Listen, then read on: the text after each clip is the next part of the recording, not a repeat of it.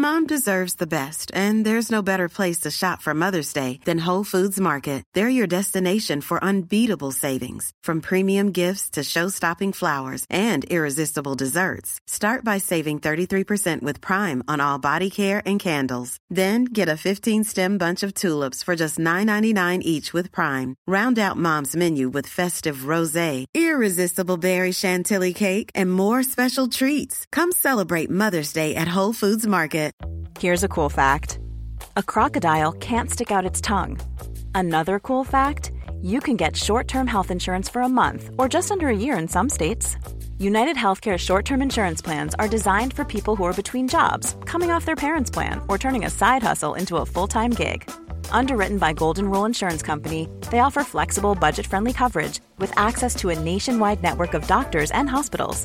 Get more cool facts about United Healthcare short-term plans at uh1.com.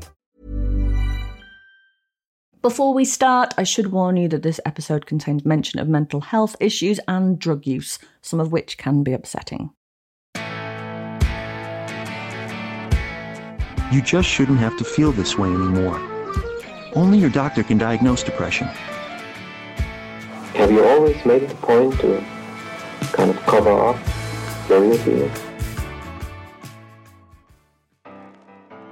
Uppers, downers, pingers, poppers and more. When we think of drugs, we often yo-yo between thinking about painkillers and antihistamines through to wondering what recreational drugs our favourite artists are taking to be inspired. But pharmaceuticals are also used in the treatment of mental illnesses, so drugs mean all types of things.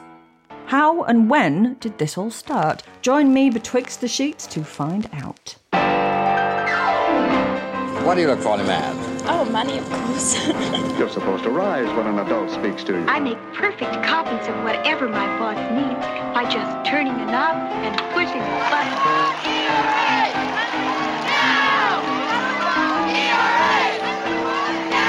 Yes, social courtesy does make a difference. Goodness, what beautiful diamonds. Goodness has nothing to do with it, dearie. Hello and welcome back to Betwixt the Sheets, the history of sex, scandal and society with me, Kate Lister. In 2020, 7.3 million people, that's 17% of the adult population of Britain, were on medication for their mental health. And that was before COVID. Today I want to find out where these drugs came from and how they've become such a mainstay in the pharmaceutical world. I'm talking to psychiatrist and psychopharmacologist David Healy to get the inside track on psychotropic drugs. Let's begin.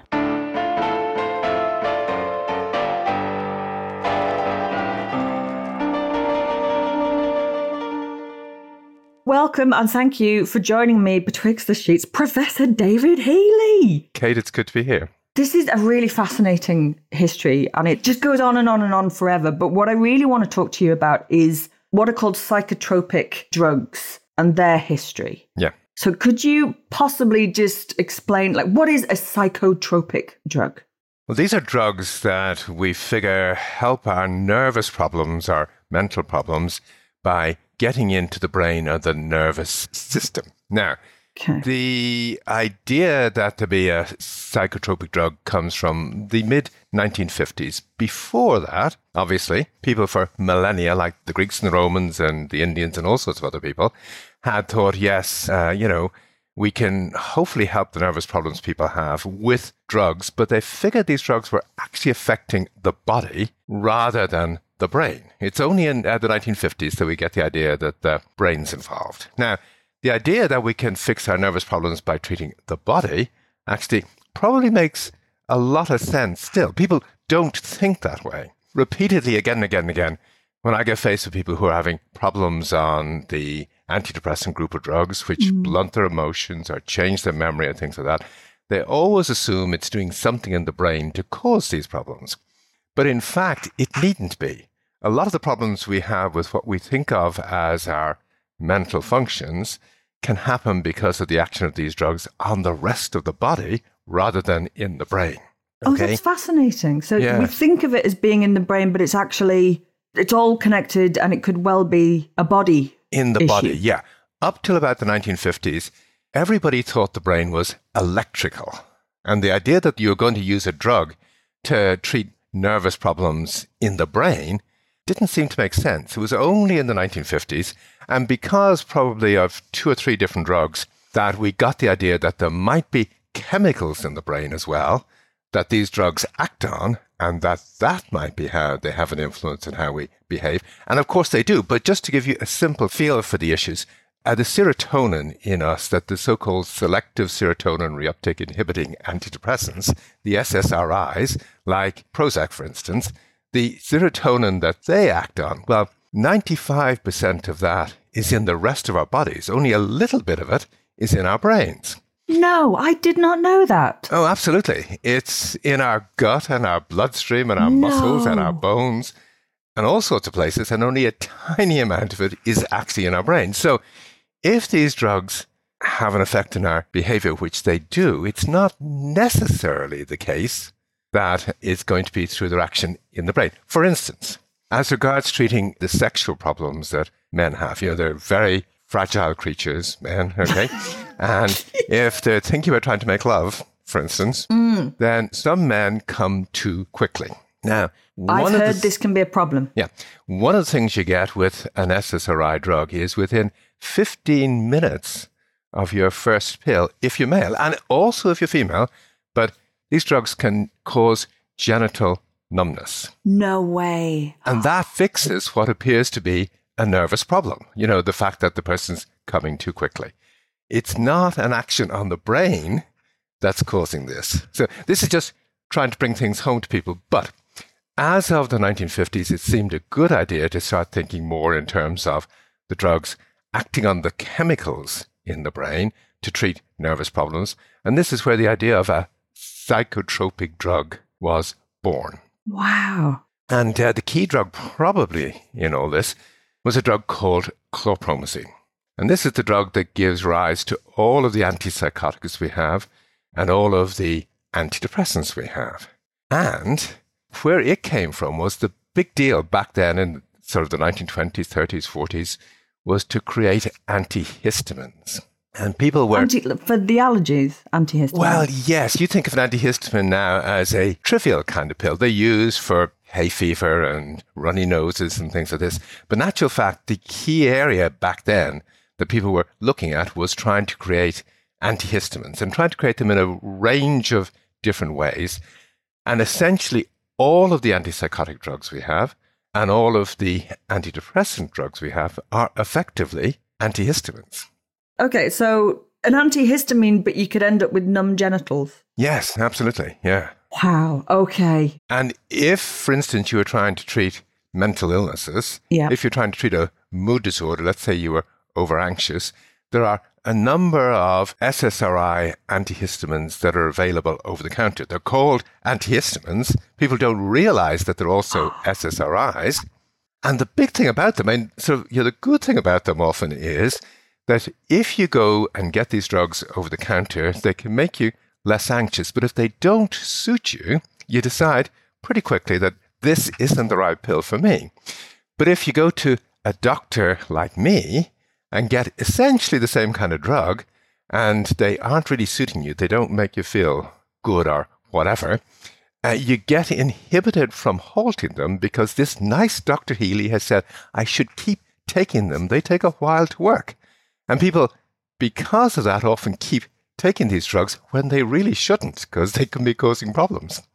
And the same kind of way, you think of, well, the drugs that treat serious mental illnesses like chlorpromazine, so the drugs that all came from it, that you surely can't get drugs like that over the counter. And in actual fact, you can. There's a range of drugs we use for nausea and vomiting, which are essentially the same pills, and you could use, they have been used to treat major mental illness also.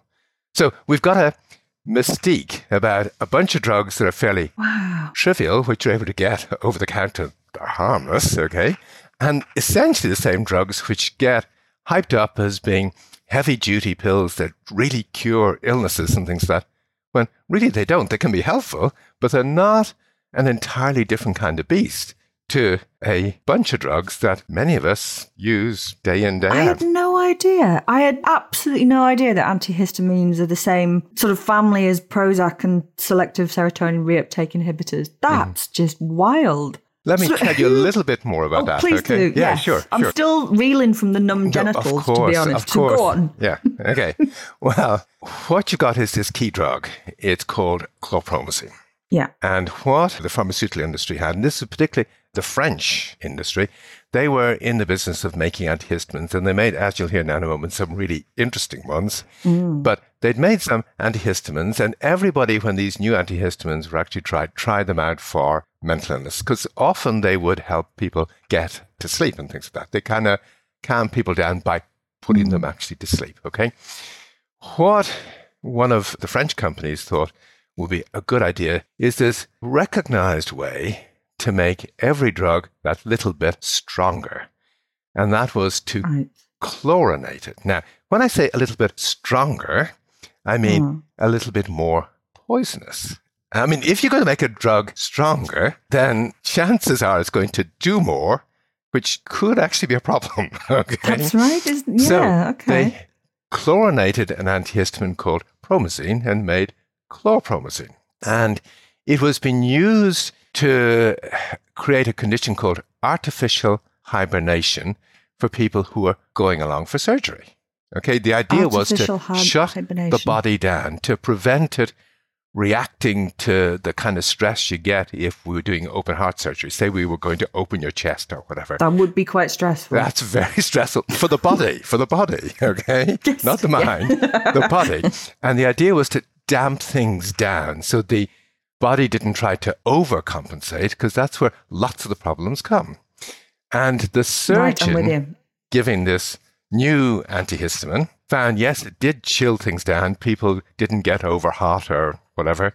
But also he noted that when you gave them this drug, they kind of zoned out a little bit. They didn't pay as much heed to what was going on. They didn't seem to be bothered in quite the same way they'd been beforehand.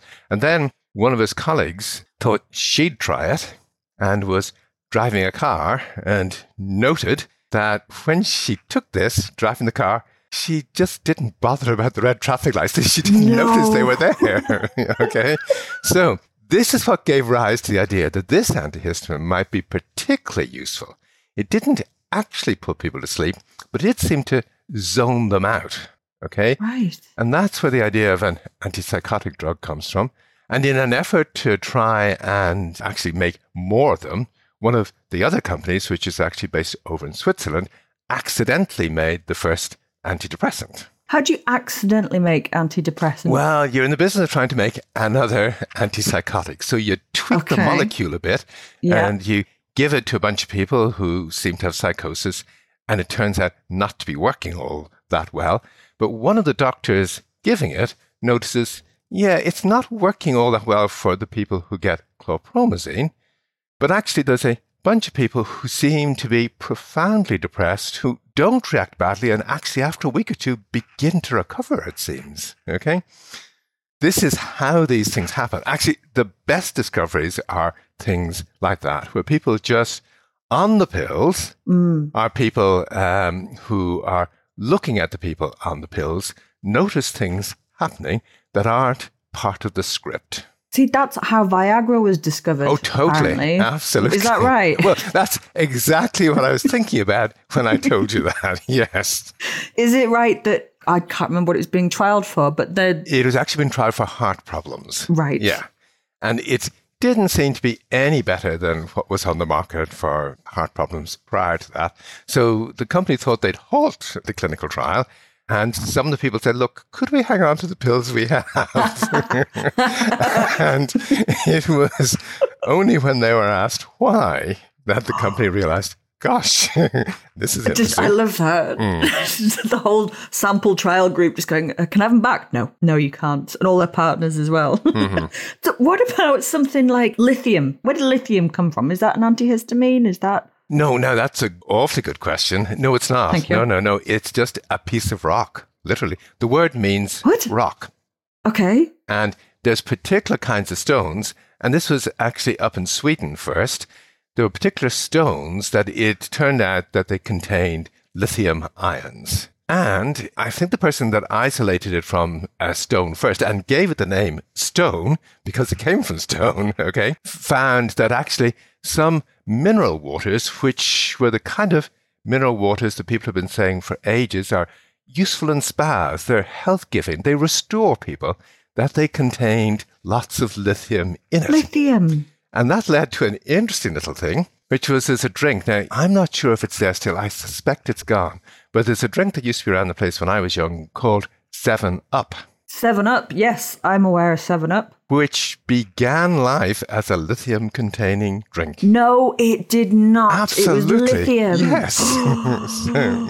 So 7-Up had lithium in it. I was just trying to work out, like, how does somebody extract something from a rock? What do they think that they're doing at the time? It's such a strange route from this is a rock to we're now going to treat someone with mental health conditions, and now it's a bottle of pop.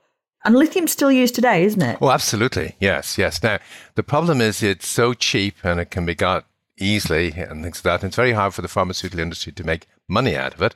It's probably the best treatment for a lot of people who've got serious bipolar disorder. Okay. But because the pharmaceutical industry can't make money out of it, you don't hear about that. You hear about a lot of other anticonvulsants instead, which for most people aren't as good and can be much more harmful. Now, lithium's not harmless. You do have to keep an eye to make sure that you're not on too much of it, and you do have to keep an eye on people's kidneys and thyroid and things like that. But it has been absolutely wonderful for loads of people who've had really severe mood kind of issues. It helps keep them on an even keel. Wow. But let me take you quickly back to the 1950s, because the story gets absolutely really interesting. There's things that, maybe there's echoes of this going on now, but what people found when they discovered chlorpromazine and that it might be useful for treating people who've got mental problems was two things. And I'm going to go a little bit around the houses here. One is when they gave it to people who were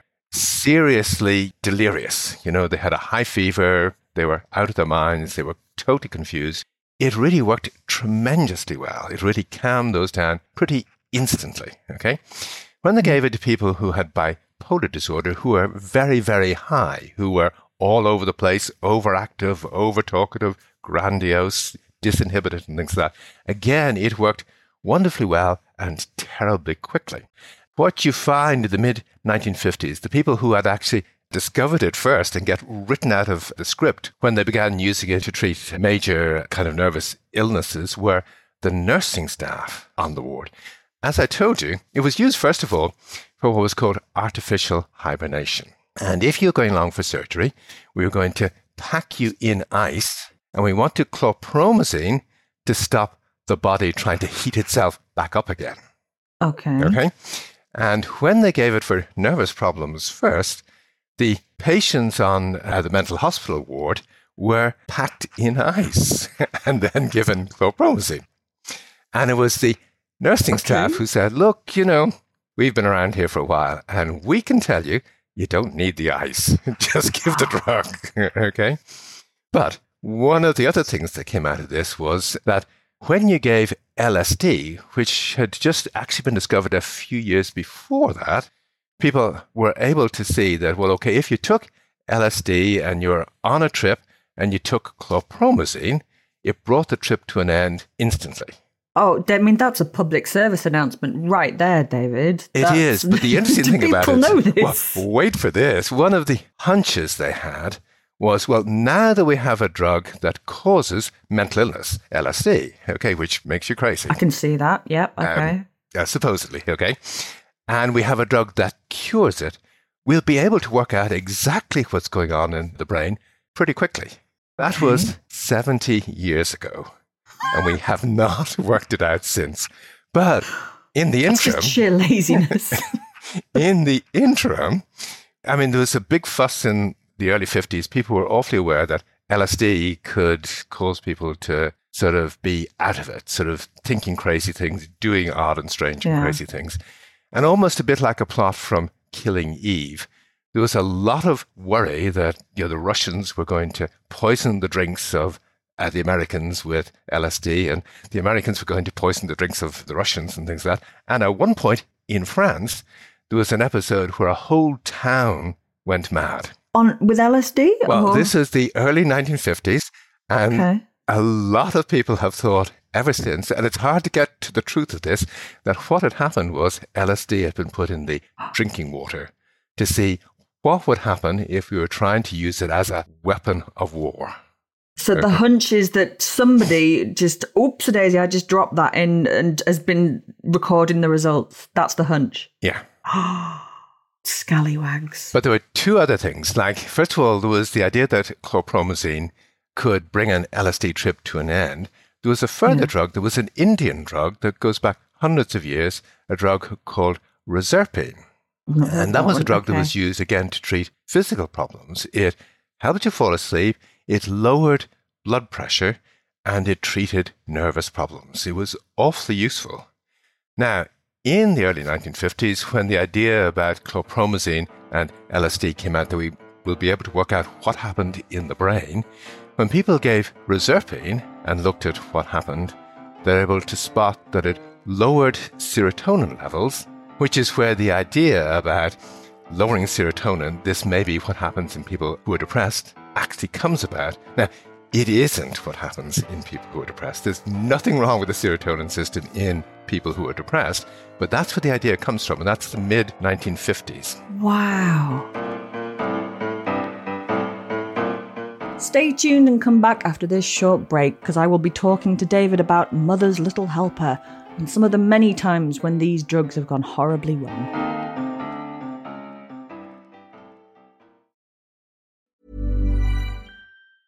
Mom deserves the best, and there's no better place to shop for Mother's Day than Whole Foods Market. They're your destination for unbeatable savings, from premium gifts to show-stopping flowers and irresistible desserts. Start by saving 33% with Prime on all body care and candles. Then get a 15-stem bunch of tulips for just $9.99 each with Prime. Round out Mom's menu with festive rosé, irresistible berry chantilly cake, and more special treats. Come celebrate Mother's Day at Whole Foods Market. Hey, it's Ryan Reynolds, and I'm here with Keith, co-star of my upcoming film, If, only in theaters May 17th. Do you want to tell people the big news?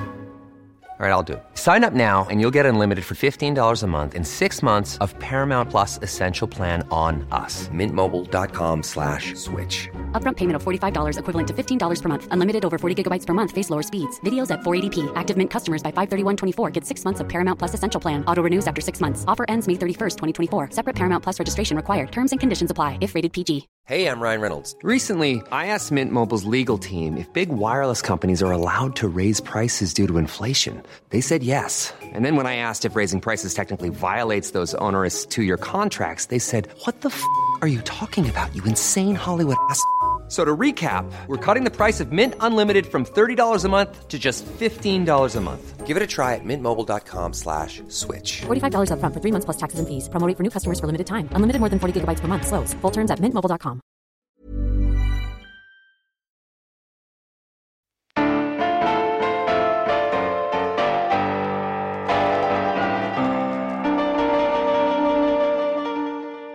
Now, there's one more antihistamine from the mid-1950s that I probably should mention to you. Please do. Which was, while the French industry were trying to create antihistamines, and the one that really worked for them was chlorpromazine, they also, and this was just before World War II, they created a different kind of antihistamine, which they didn't market. I mean, it's just they created loads of them, and there's no great reason to think that they didn't actually market it because they knew what was going to happen next.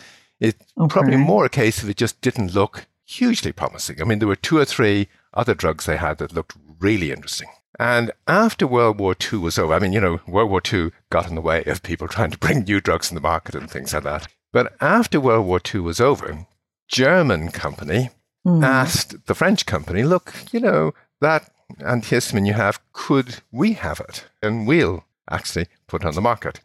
And they did. And that antihistamine was called thalidomide. I have heard of that. Okay. Everyone has, sure. And it was actually brought on the market first as a drug to help you sleep, which is what the antihistamines did. Oh, I didn't know that. And as a drug to calm you down, which is what the antihistamines do. And as it turns out now, these drugs can also be useful to treat cancers, as Prozac and other SSRIs can be, and useful to treat COVID as Prozac and other... Thalidomide is... Well, yes, but no one's going to take thalidomide for COVID. Oh God, no, for a second there I'd almost forgotten what it did. Sure, yes. Of course. Oh, right, okay, yeah, I'm back on track now. But that's wild. Isn't it? The whole thing. That it could theoretically treat cancer. I mean, it is actually on the market in the United States to treat cancer. Wow. So, you know. And have there been other... I mean, we know the history of thalidomide. Just for anyone who's listening who isn't aware of it, it causes horrendous birth defects if it's taken by pregnant women. But have there been any other drugs that have been used, marketed, everyone used them, and then there was a kind of, oh, shit, that's not good at all, and it's been discontinued? Well, the one that's currently in the news is an anticonvulsant called sodium valproate. Sodium valproate, okay. Now, that's used to treat people who are having fits, but it's also used, it's one of the most commonly used treatments for people who've got bipolar disorder. Right. Now, the interesting thing there is this begins life in World War II in Germany, okay, where we were not being awfully nice to the Germans during World War II. We were kind of treating them the way we were treating maybe the Russians today, and the Germans ran short of butter. Right. And they realized they could make artificial butter from a compound called valproic acid. Who amongst us has not? How do you get to that? One of the things that they also jumped to with that was, well, actually, this is an awfully good medium to dissolve other drugs in. Ah, okay. Drugs that they were trying to check out, but you needed to get them to actually dissolve in order for animals or humans to actually be able to take them. So they began using valproic acid. And after the war, a French pharmacologist who was doing just the same thing began to realize this valproic acid looks like it does things in its own right. Maybe if I just give it on its own without the other drugs in it. And he found that it was a useful anticonvulsant and persuaded the local hospital to begin using it for the people in the hospital who had epilepsy. Yeah. But at that time, people who had epilepsy were quite likely to end up in mental hospitals because this is clearly a brain illness. So the hospital it was being used in was a mental hospital who noted, and maybe this was because of the job they did, that it didn't just prevent convulsions. It seemed to make people less irritable. It seemed to calm them down a bit. So they began using it for people who had bipolar disorder. And this is really what led to the change in name of this illness. It used to be called actually manic depressive illness. I remember that. And because of the advertising that went with sodium valproate being used for this illness, the name changed to bipolar disorder. Okay. Now, the interesting feature about all this is we've known for a long time that this drug causes birth defects also. And just in the last week here in the UK, there's been huge news about the fact that MHRA and other people have known about this for a long time, and pregnant women are still taking it. You know. Oh my God. And it's an interesting drug because it doesn't just cause birth defects in the children who are born to the women who are on this drug during pregnancy. It seems to have transgenerational effects. That is, the children who have been born to mothers who are on it can themselves have children who have defects on it, even though their mother never had the drug. At least, oh my God, not during the course of the pregnancy or for years beforehand. She herself had it in the womb. So why is this still being prescribed? I mean, that sounds deranged to me. On what grounds is it still being prescribed? Well, in terms of treating convulsions, it is actually among the best drugs we have. In terms of treating bipolar disorder, it's not as good as lithium, but it's much better than a lot of the other anticonvulsant drugs that are used for this purpose also. But it should definitely not be given to pregnant women. That's just wild. Speaking of mothers, here's something that I want to ask you about. I'm pretty sure that my grandma had a Valium addiction in the 50s, along with millions of other women. Could you talk a little bit about what the Rolling Stones called Mother's Little Helper? Of course, okay. Yeah, now the song, the Rolling Stones song, I think was 1965. It's not absolutely clear just what drug they're referring to, but the idea of a tranquilizer appears in the mid-1950s, and there was a drug in the United States called meprobamate. And the key thing here was that up till then, we've been using drugs like the barbiturates. People like film stars, movie stars, Hollywood people and things like that, when they needed to get to sleep and calm themselves down, they were using barbiturates. Uppers and downers, up and downers, right. Yeah, which were lethal in overdose. Okay, so people were thinking, well, can we get a safer version of this? And this new drug was a safer version. And the interesting thing about it was it didn't particularly put people out cold the way the barbiturates did. You could take this drug and be calmed down without falling asleep. Okay. And the guy who made the drug said, look, the interesting thing here is it may not actually be the brain. We may not have to get into the brain to calm people down.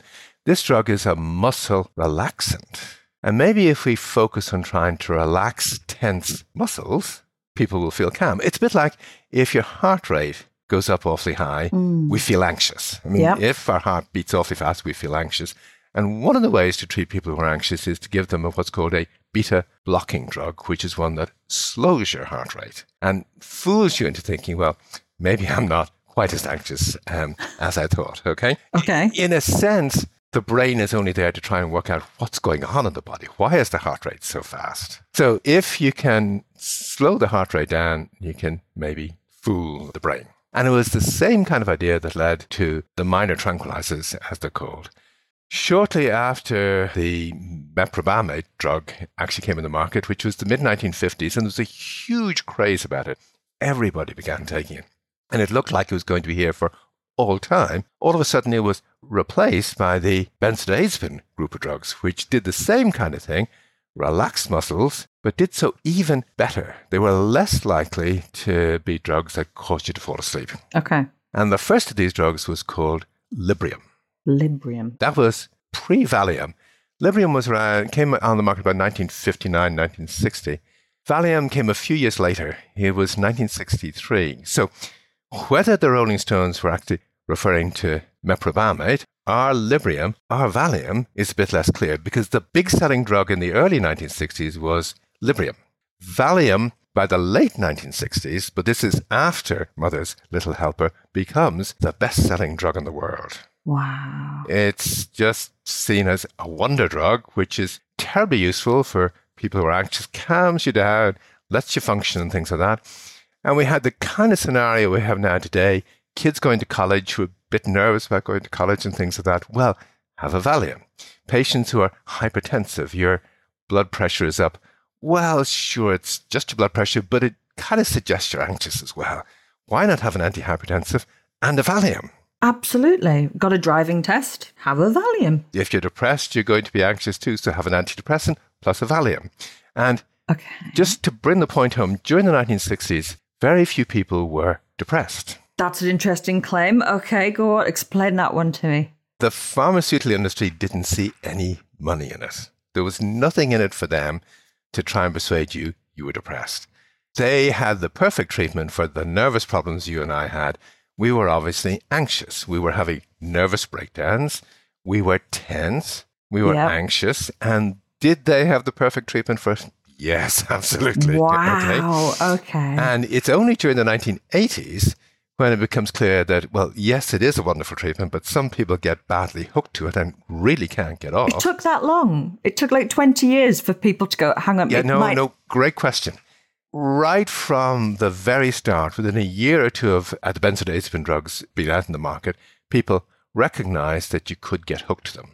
But it takes 20 years to get from the first recognition to the idea that these incredibly profitable drugs really did have a problem. Not for all people. They can be wonderful for loads of people if you don't give them too high a dose, etc., etc.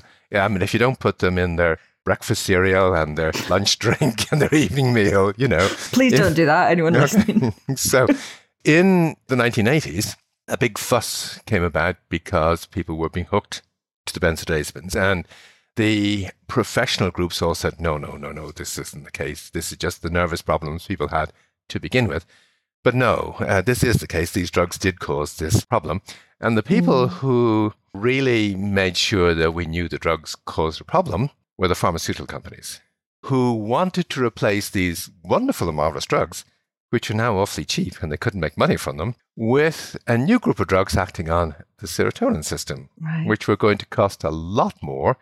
But they realized that we can't sell either doctors or patients the idea that we have a new anxiolytic drug that you're not going to get hooked to. Okay. Doctors will say, we've heard that before, we're just not going to believe it. So they decided we're going to convert everybody who was previously nervous and anxious into being depressed. And they're going to be told that, you know, underneath every case of anxiety is a mood disorder. And if you want to treat the anxiety, why don't you clear up or cure the real problem? That's interesting. Which is the mood disorder. So as of the late 1980s, early 1990s, we get the SSRIs, and the Guardian features front page articles about has the UK become a low serotonin people? Okay. Literally, that's the kind of thing that was being said. And artists were using SSRIs because they're going to be making them more creative and better than well and things like that. And books like Listening to Prozac came out claiming that these drugs make you better than well. Wow. They even make claims these drugs can convert you from being homosexual to heterosexual. No, they did not. Oh, absolutely, totally. Oh, my goodness. So this looked like win-win-win. You're going to be more efficient and less gay and happier and all sorts of things, sexually normal and more creative. What is not to like about this? And, you know, the SSRIs took off. But in actual fact, while they suit some people, they're really not terribly good as antidepressants. I mean, if you take people... I'm just going to say, is it like we're not saying that they don't work. No, we're not. But if you're looking... I mean, the issue is, for the industry, the place where they make money is not the people who are severely ill who end up going into hospital, who are rare. The place where they make money is the nervous problems we all have, from kids these days to old people. That's where the money is, simply because there's so many more people who are out there living at home, working in jobs and things like that, figuring they could need an extra little something to help them. Wow. That's where the money is, okay? So if you've got a person who's severely depressed, who's going into hospital and things like that, SSRIs just don't work for them. They literally do not work. It's the older drugs were actually discovered back during the 1950s that are still the best group of drugs to give people who are very severely ill. Wow. The SSRIs replace the benzodiazepines, in essence. It's so bleak, isn't it? When you understand it as a business, which it's kind of very naked business in America. And I think in the UK, we have this idea that it's the NHS and, you know, and it's lovely and it's free, and but there is still money to be made. Oh, I think the pharmaceutical industry figure that they can play the NHS much better than any other system around the place. Dark, isn't it? Do you know, I could speak to you. You've blown my tiny brain repeatedly. But I'm going to have to try and draw it to a close, mostly so I can sit down in a darkened room for a little bit and digest some of this. But what's the future of pharmaceutical drugs? Because I've been reading things like LSD is being used for microdosing and things like that. I mean, what's the future for psychotropic drugs, do you think? Yeah, well, I think one of the things is, in essence, if you look at the SSRIs, just to come back to the point that I made first, these are not new drugs. They're really old drugs that go back to the antihistamines we had during the 1950s. And in fact, despite all the hype that we're making major breakthroughs the whole time, there's been very little real progress in terms of trying to help us with the nervous problems we have, either trying to understand what causes them or how to actually put them right. Now, as you've hinted, drugs like LSD come out in the late 40s and early 50s. And there was a lot of interest then in using them to treat nervous problems, not just to cause people to have nervous problems, but to actually treat them. And very good evidence that they could be awfully helpful for a range of different problems.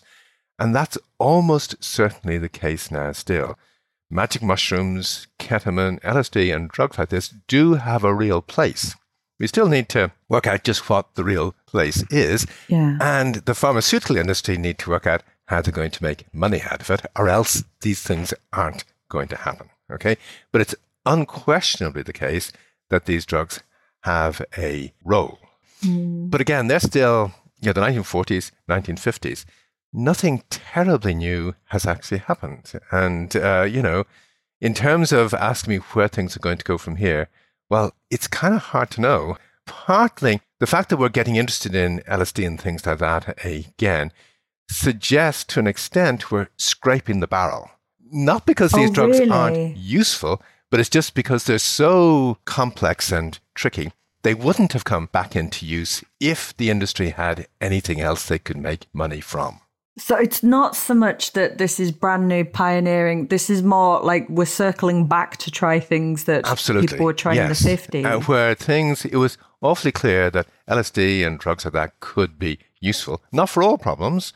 I mean, when these things got used first, I'm sure they were used for all sorts of conditions that they shouldn't have been used for. But in the midst of all that, it was clear that there were a group of people who were hooked on alcohol and things like that who were hugely helped by them. And it's the same now today. Wow. So there's been no real advancement. We're kind of just experimenting with the same drugs that have been turning up for a while. But would you say that perhaps going forward we need more focus on the body as well? Because I think there's still this idea that if you just take a pill, your head will be okay. Yeah, it is curious. The wider culture has bought into the idea of it's all happening in our brain.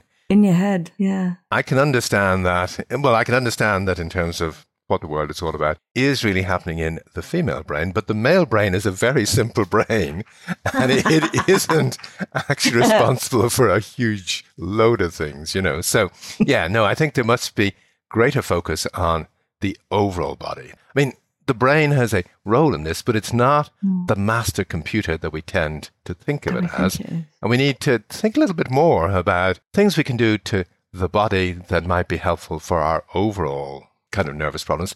But the other key thing in the midst of all this, I think, is that we've almost bought into the idea that we're all mentally ill to some extent. And we're not.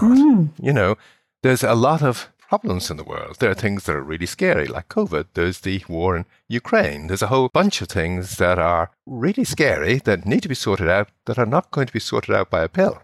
Being healthy, being mentally healthy has almost taken the place of what used to be being holy or being political, Yeah. And to some extent, one of the things that needs to happen is not better and better pills, somehow to shrink health back so it's only part of our lives. It's not taking over all of our lives. The world is crazy, and perhaps you're not as mad as you think you are. You're reacting to it quite normally. That's a very good way to think about it. Yep. Oh, David, thank you so much for joining me. You've been an absolute pleasure and a treat, and I'm going to go and buy a bottle of 7-Up. Take care.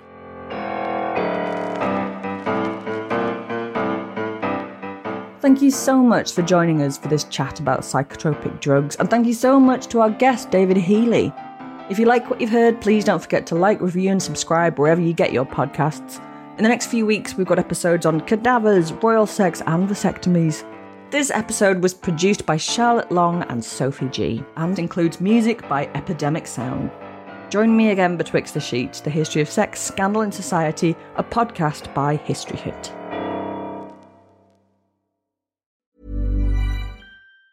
Mom deserves the best, and there's no better place to shop for Mother's Day than Whole Foods Market. They're your destination for unbeatable savings, from premium gifts to show-stopping flowers and irresistible desserts. Start by saving 33% with Prime on all body care and candles. Then get a 15-stem bunch of tulips for just $9.99 each with Prime. Round out Mom's menu with festive rosé, irresistible berry chantilly cake, and more special treats. Come celebrate Mother's Day at Whole Foods Market. Even when we're on a budget, we still deserve nice things. Quince is a place to scoop up stunning high-end goods for 50 to 80% less than similar brands. They have buttery soft cashmere sweaters starting at $50, luxurious Italian leather bags, and so much more. Plus, Quince only works with factories that use safe, ethical, and responsible manufacturing. Get the high-end goods you'll love without the high price tag with Quince. Go to quince.com/style for free shipping and 365-day returns. Thank you for listening to this episode of Betwixt the Sheets. Please follow the show wherever you get your podcasts. It really helps us, and you'll be doing us a big favour. Don't forget, you can also listen to all these podcasts ad-free and watch hundreds of documentaries when you subscribe at historyhit.com/subscribe. As a special gift, you can get your first 3 months for just £1 a month when you use the code BETWIXT at checkout.